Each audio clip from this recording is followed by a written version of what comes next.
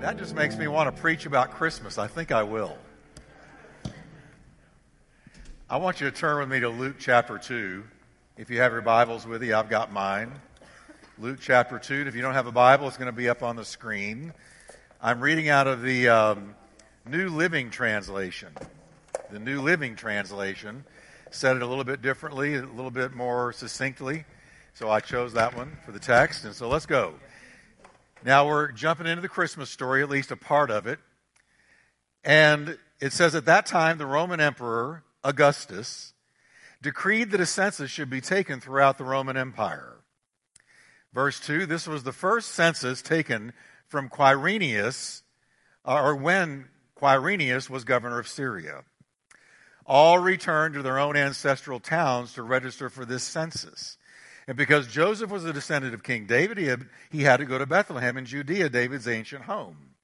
He traveled there from the village of Nazareth in Galilee. Now I want you to note how God is sovereignly getting all the players in place.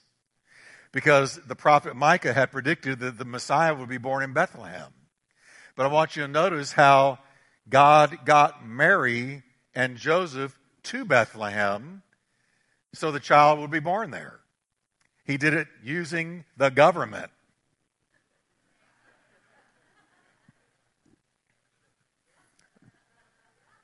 That's free. I just want you to notice that. So God's in charge of your steps no matter what. Amen?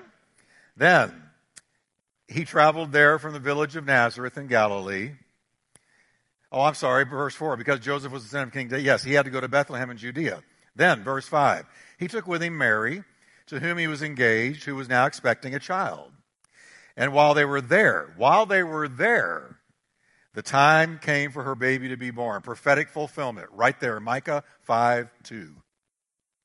She gave birth to her firstborn son. She wrapped him snugly in strips of cloth and laid him in a manger, which was a feeding trough. A cattle or an animal feeding trough is what it was.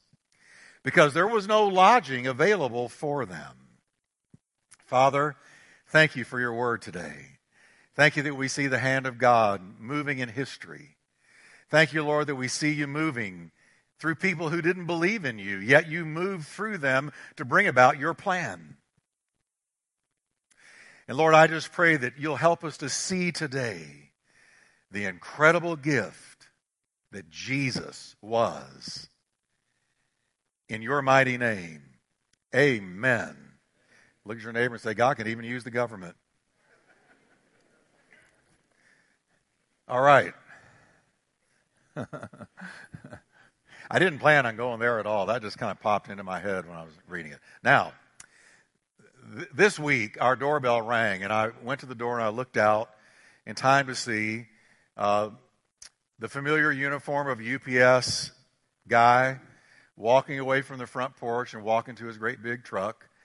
And so I knew something was on the front porch. So I opened the door, and there was a mysterious gift.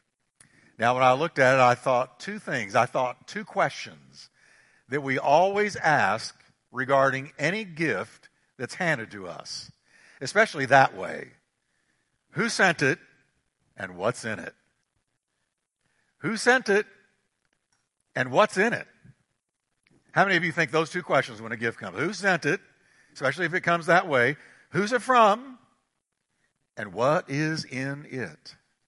What is it?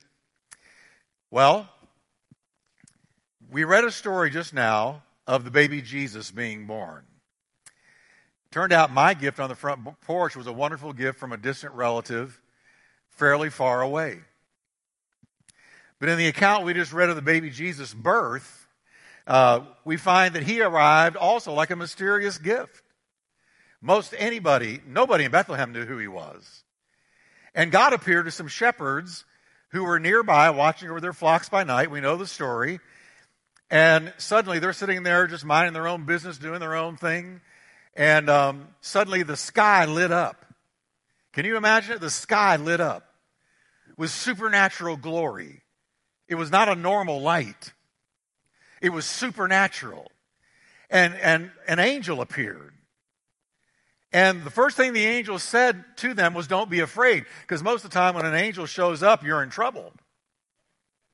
It means judgment. But here he immediately said to them, and he said the same thing to Mary, don't be afraid, when Gabriel appeared to her.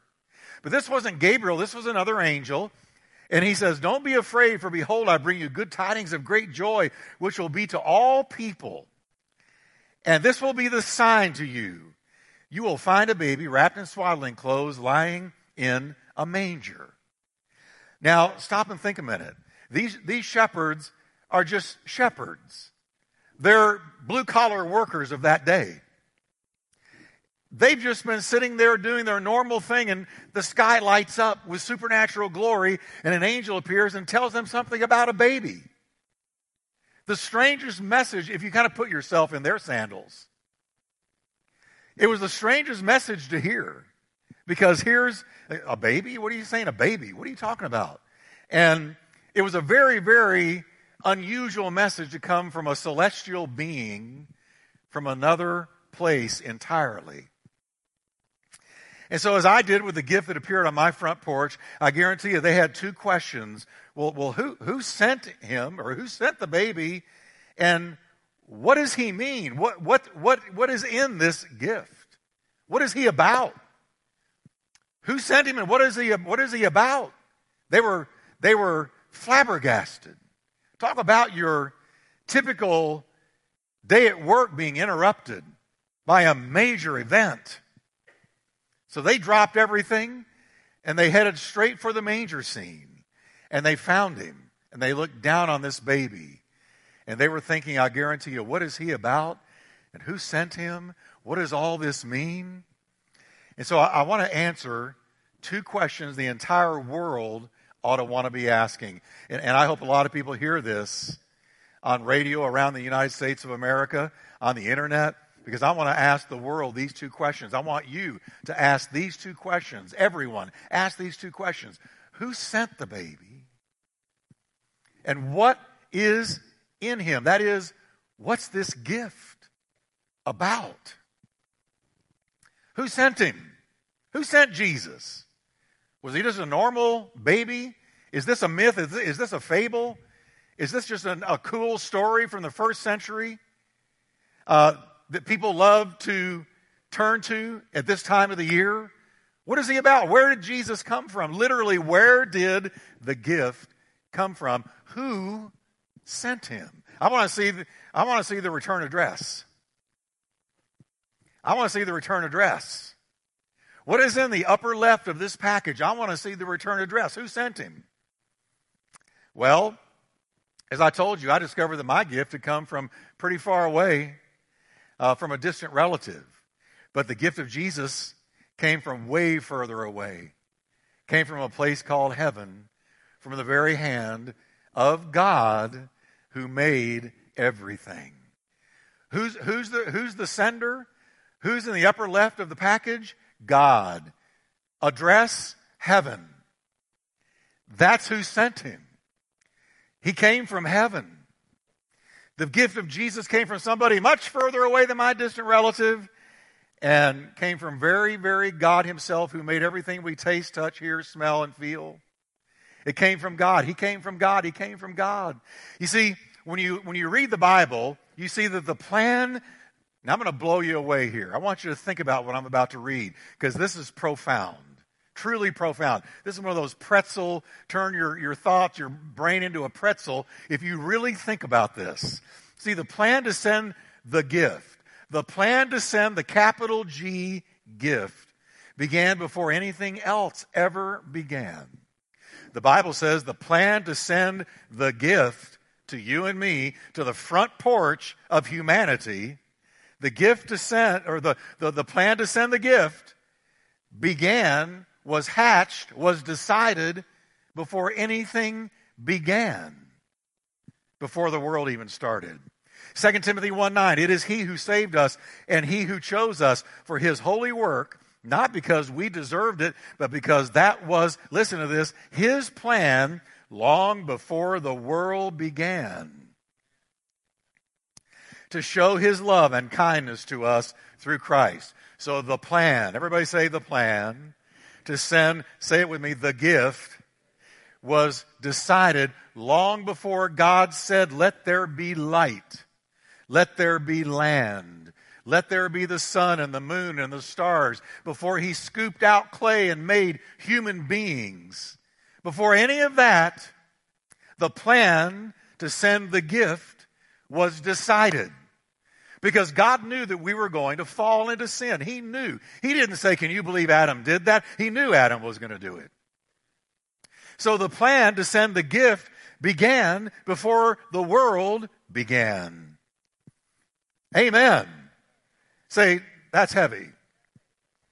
Then we read that in the ancient Garden of Eden, when Adam and Eve had fallen and they were hiding from God and wondering, what's going to become of us, and they knew they had blown it completely, God appeared, and God passed out judgment on each of the three, Adam and Eve and the devil. But he said to the devil, he revealed to Satan and to the first couple his plan for the gift to be sent. He said in Genesis 3:15, which is called the John 3:16 of the Old Testament, Genesis 3:15, I will cause hostility between you and the woman. Talking to the devil now. And between your offspring and her offspring, he will strike your head, and you will strike his heel. Now that's the first prophecy in the entire Word of God. And what was the first prophecy in the entire Word of God about? The first thing God predicted for the future that hadn't happened yet was that he was going to send someone who was going to deal a death blow to the devil. He was going to send someone who was going to strike his head. The phrase striking the head depicts a death blow, something that ends that creature or that person. He said, I'm going to send someone through the seed of the woman who is going to strike your head, devil, and put an end to you. And so now we see the plan for the gift to be sent is now being predicted by God in the Bible in Genesis 3:15. The striking of the heel, and you will, he says to the devil, you will strike his heel, seems to point to Jesus' heel being pierced at the crucifixion. When you strike his heel at the crucifixion, he's going to strike your head because you're going to be shedding his innocent blood, and his innocent blood is going to deal you a death blow. So when you strike his heel, he's going to turn around and strike your head. Amen. And so we begin to see in Genesis 3:15, in the ancient dawn of time, in the ancient Garden of Eden, we begin to see the plan to send the gift unfold.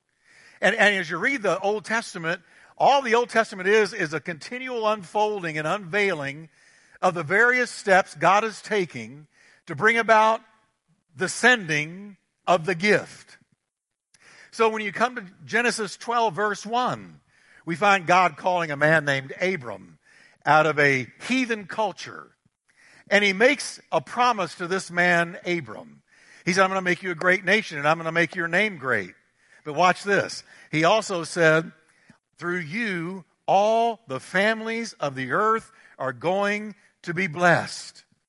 All the families of the earth are going to be blessed because, Abram, out of your descendants, I'm going to send the gift that has been planned before the world began.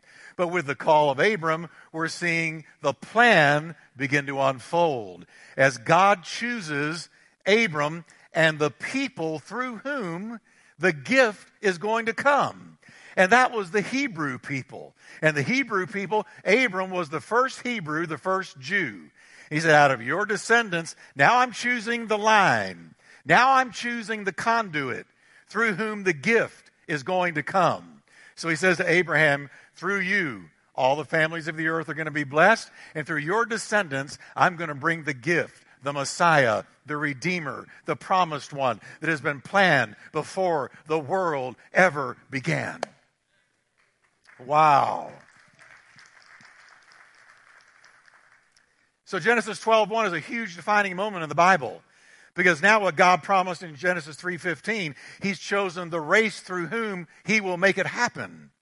And as the Bible continued to unfold, God's plan for the gift's arrival we find greater specificity. He chose the lineage of David and the tribe of Judah to be the precise conduits through which the gift would arrive. He said he's going to come through the Hebrew people, but then I'm going to tell you he's also going to come when the Hebrew people, when they have 12 tribes, I've already picked one, and it's going to be the tribe of Judah, and he's going to come through Judah, and he's going to come through David's descendants. Listen to what Isaiah 9:7 says.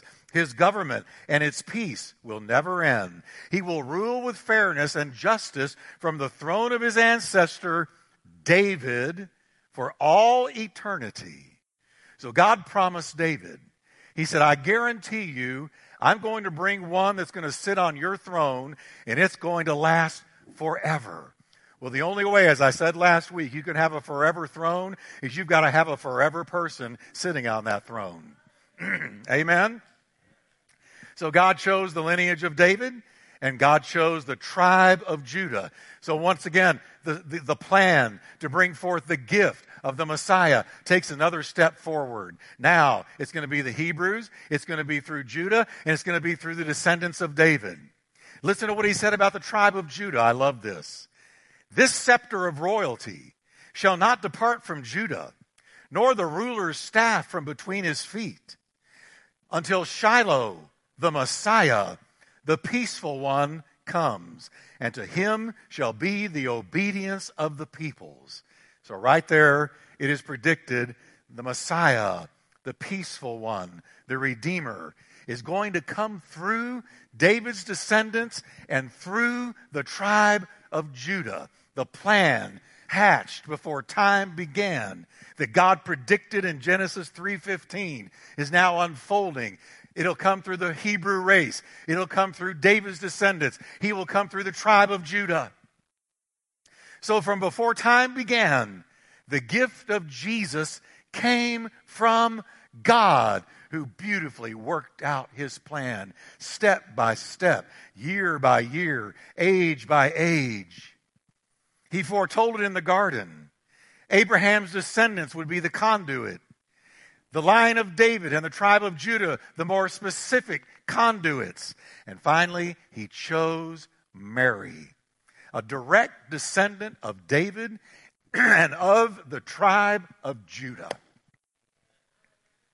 Mary was a direct descendant of David, and she was in and of and from the tribe of Judah.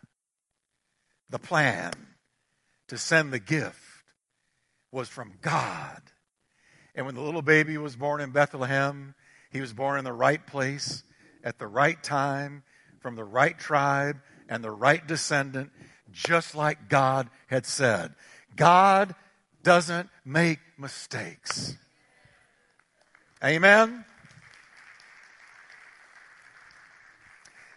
So we know he came from God. Jesus came from God. Now, the second question we always wonder about any gift is, what is it? What in the gift? What's in the gift wrap package? What is it? What has been sent to me? This wonderful person, God sent me a gift. What's in the gift? What is the gift?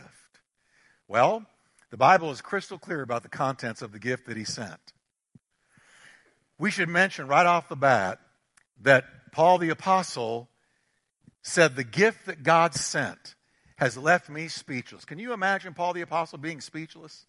But he said, the gift that has been sent has left me speechless.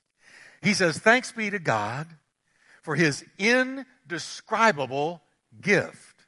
So the first thing we want to see about the gift is it's indescribable. Now, Paul was a genius. He was a wordsmith. But when Paul thought about the gift of Jesus Christ, he was speechless. Have you ever received a gift? Seriously, if you think back, have you ever received a gift that left you speechless? You couldn't believe that somebody gave it to you.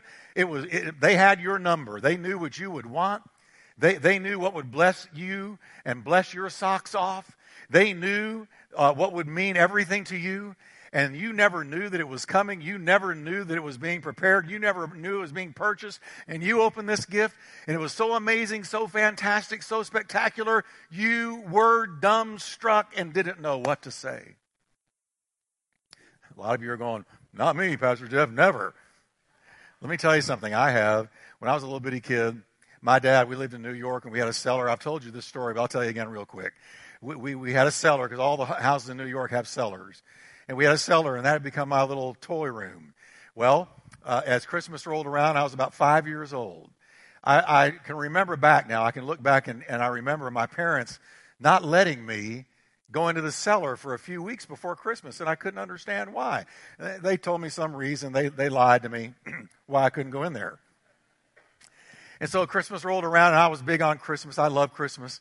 And so I was the first one downstairs. We had an upstairs, we had a first floor, and we had a cellar. I came downstairs, and I tore into that tree. I tore into those packages. I was so excited to open up all the packages. But then my mom and dad said, Jeffrey, come with me. And they took me to the door that led down into the basement. And they said, come on. And they opened the door, and they said, turn on the light. And I turned on the light. And when I turned on the light, woo, woo, this train, a Lionel train, it was on a huge piece of plywood, mountains, valleys, cows, people. Smoke was coming out of the locomotive from a little pill you drop down into it. And that train started chugging through over the little bridges and through the mountains that had openings in them, a tunnel, and come out on the other side, and up hills and down hills and all around. And it started when I turned on the electricity, when I turned on the light. And my dad had been down there for weeks putting this together, and I knew nothing about it. And when I saw it, I was absolutely speechless. It was indescribable. And what the Bible wants us to know is, while we were in the dark, we didn't know what God was doing. He was preparing something. He was preparing a gift that once He sent it, it's absolutely indescribable. It takes your words away. And that's Jesus Christ. Can we give Him a hand today? Everybody say indescribable. Try it again. Indescribable. The gift is so overwhelming, so powerful, so wonderful, so spectacular, so unbelievable. We are speechless. And if Paul was speechless, I guarantee you we are. Amen? Well, what is so indescribable about it? Why is the gift of Jesus Christ? Why did Paul look at it and say, this is so incredible, I don't have words. I am speechless. Well, let me tell you a few reasons, and I'll close. First, He gave it not to those that loved Him, but to His enemies. That's why it's so indescribable, because we're receiving a gift from someone that we were hostile to. Now, let me tell you what the Bible says. The Bible describes you and me, every human being on the planet, this way. You were once far away from God. I'm reading out of Colossians 1:21. You were once far away from God. You were His enemies, separated from Him by your evil thoughts and actions. Listen to those descriptions. Far away, enemies, separated. Far away, enemies, separated. We weren't near God. We weren't kind of near God. We weren't somewhere in the vicinity of God. No, we were far away. We were separated. There was a great wall between us and God. And not only that, but we were enemies of God. We were the enemies of God. Now, we may not like to admit it. Some of you would even deny it. And people watching or listening by radio right now will say, not me. I love God. I've always loved God. No, you haven't. Before you knew Jesus, you did not love God. No, you did not love God. Let God be true and every man a liar. You may think you love God, but you love a God that you have made up. You don't love the real God until you know Jesus. You don't love Him. You can only love a God that you have concocted in your own imagination. You can love that God because that God came from you. But the God that created all things, you don't love Him until you know Jesus. Oh no. We don't like to admit it, we'll deny it, but the Bible says that before our salvation, we were openly hostile to God by our lifestyle of sin and rebellion. We were the enemies of God. We were hostile to God, the real God, Creator God, the God that sent His only begotten Son. We were hostile. We lived a life of sin. We lived a life of rebellion. We were in revolt against him.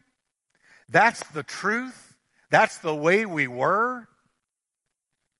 And until you come to Jesus and get saved, that's the way you are. That's what the Bible says. But here's the indescribable thing. He sent the gift anyway.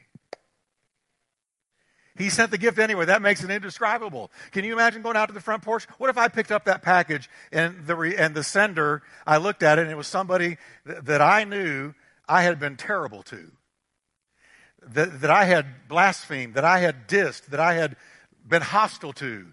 And yet, here they send me a gift. My first thought is going to be, why would they send me a gift after the way that I have treated them? Here's the answer. Amazing grace. How sweet the sound that saved a wretch like me. I once was lost, but now I'm found. I was blind, but now I see. Why would God, who I was hostile to and in revolt against, why would he send me an indescribable gift? God so loved. I could put it this way. God so loved the world in revolt against him. He gave the gift, the indescribable gift. Romans 5:8, God clearly shows and proves his own love for us by the fact that while we were still sinners, Christ died for us. Everybody say indescribable. Amen. Can we thank the Lord? Can we just thank the Lord for a minute? Aren't you so glad he sent the gift? But here's another indescribable thing about the gift. The baby, the gift, was literally God. God the Son. No, Jesus wasn't just a good man that went around doing good things. He wasn't one of many religious rulers that were good, did good things, said good things. No. And Jesus was never created. He was never made. He didn't show up onto the stage of time when he was conceived in Mary's womb by the Holy Spirit. No. He was God. From everlasting to everlasting, Jesus was and is and always will be. God sent God the Son. That's indescribable. He changed locations. Jesus changed locations from heaven to earth so we could change locations from hell to heaven. He changed locations. Amen? He changed locations. He gave up his privileges. He gave up the bliss, the glory. He gave up that place that he had with God in heaven. Never gave up his deity, but he gave up his privileges. He changed locations. He moved. I hate moving. I hate moving. I hate it. We're about to move. We're moving out to Burleson, and I hate it. I love Burleson, but I hate moving. I hate the process of getting there. I hate the process of getting there. But no move I could ever make can even compare to the move Jesus made. Amen? Because I'm going to move a few miles, 30 miles from one location to another. He moved from heaven, from glory, all the way to earth, all the way to Bethlehem, all the way to a virgin's womb. And he moved from heaven to earth so that we could be delivered from hell to heaven. Jesus said, don't be troubled. Trust in God and trust in me. There are many rooms in my Father's house. I would not tell you this if it were not true. I'm going there to prepare. Now, he's telling his disciples this at the end of the book of John. He's about to be crucified. He's about to go back home from whence he came. So he says, I'm going there. I'm going back there to prepare a place for you. After I go and prepare a place for you, I will come back. There's the promise of the second coming. There's the promise of the rapture. I will come back. For what? Why are you coming back? To take you with me, so that you can be where I am. I'm coming back to take you. I'm coming back. I've already been once, and nobody liked me while I was there. They persecuted me, ridiculed me, hung me on a cross, tortured me, killed me. I rose again. Who would want to come back? Well, I'm coming back for one reason. I'm coming back for you, my church. I'm coming back for my bride, and I'm going to take you. I'm going to take you from earth back to heaven. I'm going to take you so you can be where I am. That's what he said. Everybody say indescribable. Because only God can do that. Nobody else could do that, but God did that. God sent his only begotten from the Father, begotten Son. He was God the Son. Indescribable. One last indescribable thing, and I'm going to stop. About the gift of Jesus Christ is Jesus Christ, God the Son, died on an instrument of torture and shame to bear God's judgment in my place. Think with me a minute. You've done something terrible. You've done something that is going to bring you the death penalty. Before your trial, you have been told the prosecutor has successfully worked out that it's a done deal. It's already done, finished, sealed. You're going to get the death penalty. And you walk in there and you sit down, and it's only a matter of the process going down and the judge saying, I sentence you to death.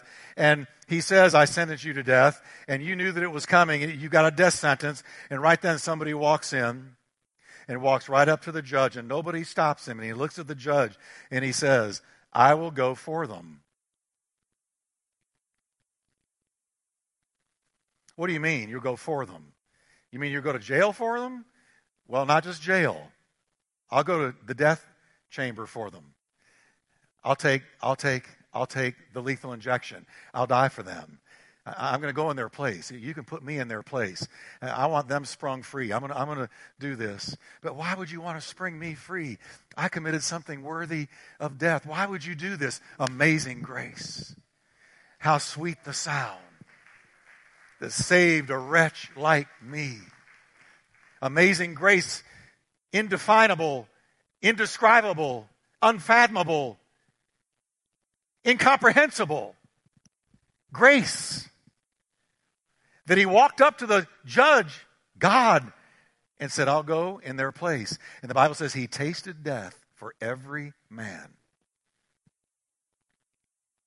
And on the cross, he bore the wrath of God, took my sins upon himself, died in my place, tasted death for me, that whoever believes on him would not perish, but have eternal life.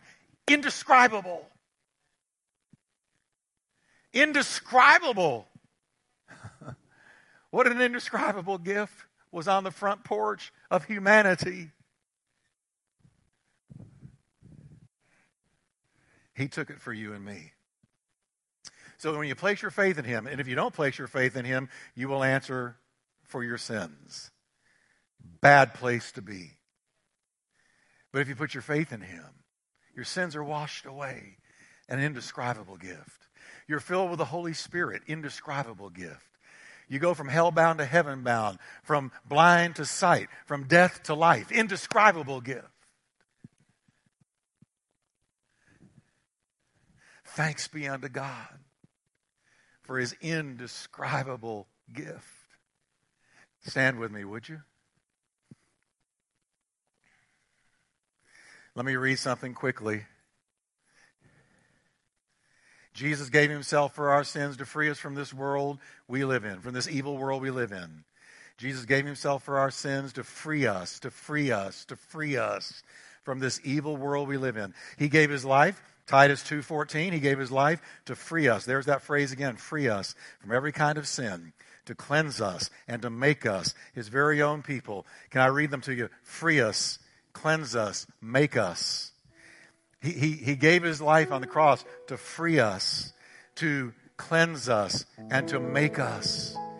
And us encompasses every Old Testament person that put their faith in the promise that a Redeemer was going to come was included in the us. Us is a great big word. 2 letters, U-S. But it's a great big word theologically because he came to free us. All the Old Testament saints that died in faith, the blood covered them when Jesus died. Everyone that believed on him when he was alive and walking on the earth are included in the us.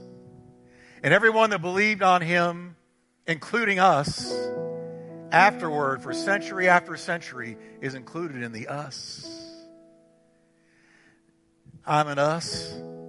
You're an us.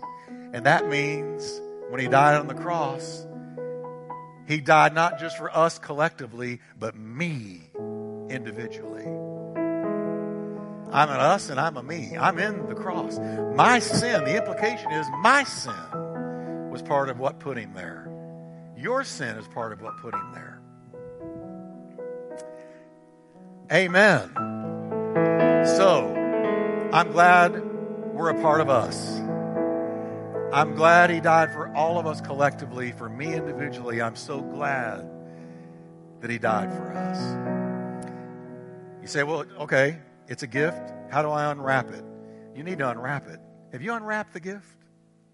Well, how do I unwrap it? Easy. Whoever believes on him. As soon as you say, I believe on you, Jesus, the gift is unwrapped. Salvation becomes yours and all the blessings that go with it. That's how you unwrap it. What a shame to leave it on the front porch until the day you die. Amen? How many of you are glad you went out, picked it up, and unwrapped it? Amen? Amen. So let's lift our hands to the Lord and thank him for the indescribable gift. Indescribable. Jesus, we thank you that you willingly came. God's plan unfolded and you came. And you forgave us and you blessed us. And Lord, we just right now lift our hands and return thanksgiving for all that you did for us, Lord. We praise you and thank you and bless you. In Jesus' mighty name.